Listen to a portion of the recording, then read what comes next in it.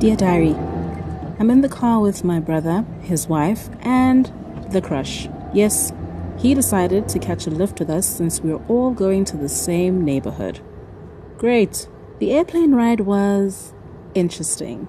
Let's just rewind back to that for a bit.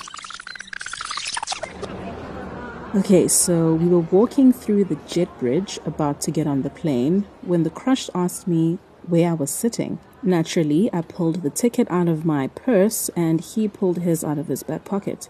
We looked at each other in disbelief. Yeah, we were actually sitting next to each other.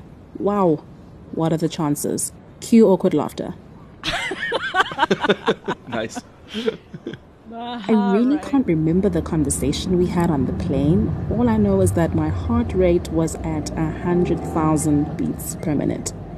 I do recall him holding my hand and squeezing it very tightly when I got extremely scared of the turbulence. I mean, I fly all the time, but I can't get used to that bumpy stuff. Why are there speed humps in the air? It just doesn't make sense. Anyway, of course I wanted to collapse right there when he held my hand. I feel like somebody should write a manual.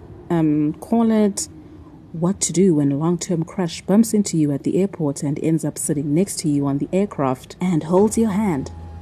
Heart palpitations. So my brother decided to extend an invite to him for the Umncamo traditional thingy on Saturday, and he of course accepted the invitation with great enthusiasm. I guess I'll see him there then. In the meantime, diary, write a manual on how to behave when long-term crush appears at your traditional thingy as a guest. So that I'm prepared.